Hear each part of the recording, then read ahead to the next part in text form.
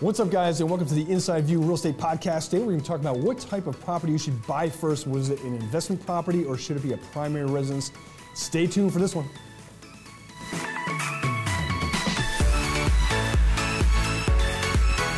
Hey everyone, I'm Josh Zuniga, co-founder of the Inside View Real Estate Podcast, where we give you bite-sized pieces of information and give you an inside look on all the major topics, whether you're an investor, buyer, seller, or flipper. Stay tuned.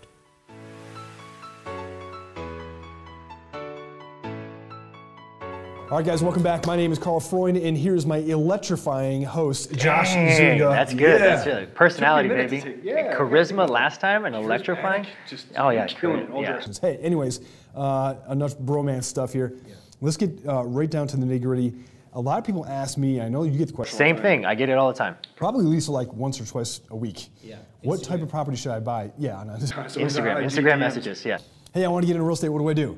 Do I buy a house first or do I buy an investment property first? This is a really good question, guys. And I'm happy that we're answering it today. What is your answer? Because it might be different than mine. We haven't rehearsed this, but we don't rehearse this shit, by the way. This is like literally one take. Yeah, we take a pee break and then we're here. We're back at it. Primary residence. Primary? Yeah. Give me a couple reasons why. I say primary residence for a couple reasons. This is the strategy that I did. One, you can get in for a minimum down payment, anywhere from like 3 to 5% down. Okay. Right? Yeah. If you're going to do an investment property, 20% down. Maybe 25. Maybe 25, depending on the property, right? Yeah. And depending, obviously, your qualifications on things. That's a huge chunk, right? An absolute huge chunk. So if I'm going to come in and be strategic, because I don't want just one property, I want several properties over the next 5, 10, 20 years, I'm going to try and get in for as least money down on the very first property, and then see exactly what I have to do to get into another property. Maybe if I have to put 20% down, if I have the ability to, but there's also options and ways and strategies where you can probably get into 5% down on the second one. See, what he's talking about is leverage. Yeah. We talked about that in a previous podcast. Leverage is the shit. Exactly. Leverage again. What do you say? Ooh. Dude, I'm going to throw a curveball at you. Curveball? All right, get it. Both. All right, well, wait. I know what he's going to do. I know what he's going to say. You're going to do multifamily. Yes. He's going to do a triplex. Dude. You're going to live in one unit. 100%. Yes. So FHA is really smart. Here's what I would do. If I was like starting over, I'm like 23 years old, I got a little bit of cash in my pocket, I got like 3.5% down a property. Dude, I'm buying a multifamily. Here's the thing. It could be a duplex, could be a triplex, could be a fourplex, up to 4 units, not 5 units. 5, you go commercial. You're going commercial. So you go up to 4 units, and the loan limits are really high, depending on what part of the country you're in. Different parts of the country is lower. But for the most part, they're pretty dang good. You can buy a nice fourplex in Maricopa County, and I think the loan limit is like $750,000, maybe $800,000 on FHA right there for a 4 unit.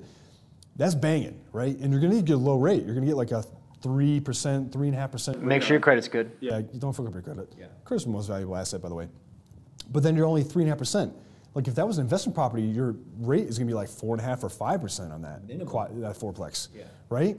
So live in one and have the other 3 pay your mortgage. There you go.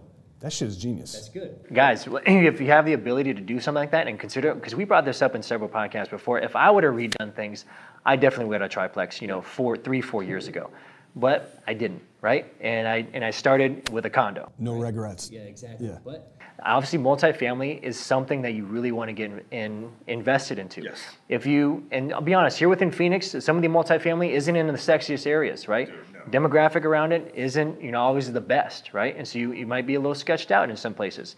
But if you're in an area where, hey, you're good with it and you want to live in one of those units, maybe it's like a 2, because these are all, they can either be like a 2-2 or a 2-1 or like a studio. They're kind of diversified as far as exactly what's in each unit. Mm-hmm. Living in one and having, at least maybe 1 or 2 of them pay for the mortgage and you're cash flowing on one of them. Oh, super smart. Genius, right? Genius. And then obviously you have that ability. If you decide to move out into a new primary residence, now you have 4 units cash flowing. Yeah. Boom. That's banging. That's banging. So, worst case scenario, here's what I would not do. I would not invest into a condo. I know you said that it was your first property. Yeah.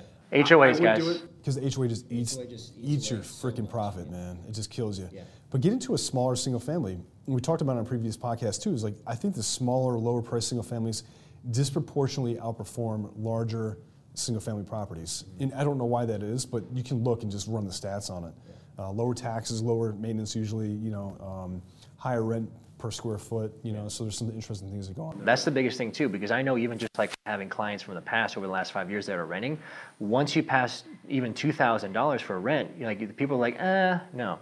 So if you're able to have a smaller mortgage and able to cash flow, and you keep your say your rent at $2,000 and you're still cash flowing $500, people are most likely going to actually rent that property out, because once you get into $3,000 and $4,000 and $5,000 mortgage payments, your pool of rentals or tenants actually shoots down. Why you have $6,000 a month in rent? Exactly. Yeah. People under 400,000 or 500,000, you have a huge pool of buyers. Once you pass 500,000, that buyer shrinks. Yeah, way down. Right, or way down. So you want to, like you said, you want to leverage as much yourself and put yourself in a good position. Absolutely. And be smart with the property that you do buy. So to go back at it, if you're going to buy your first primary residence, if you have the ability to, because not everybody does, and some people are buying their first time home, but they're married as well. They're not going to want to live in like a little studio, right? So that's the thing. If you're 25, and you have the ability to buy a multifamily and you have the funds to put it down for the property, consider it. If it makes sense, consider it, okay? If not, then don't go for the condo like I did. Go for a nice single family home, finding a good area where the rents are appreciating year over year over year. So when you do decide to move out of that property, maybe in 1 year or 2 years, you're going to at least cash flow a few $100s on that, and you're able to put down a minimum of 5% on the next one instead of 20. It's a big one. Right? It's a big difference. Leverage. Yeah. Yep. Leverage. So anything else for the guys? No, that was good shit. Yeah.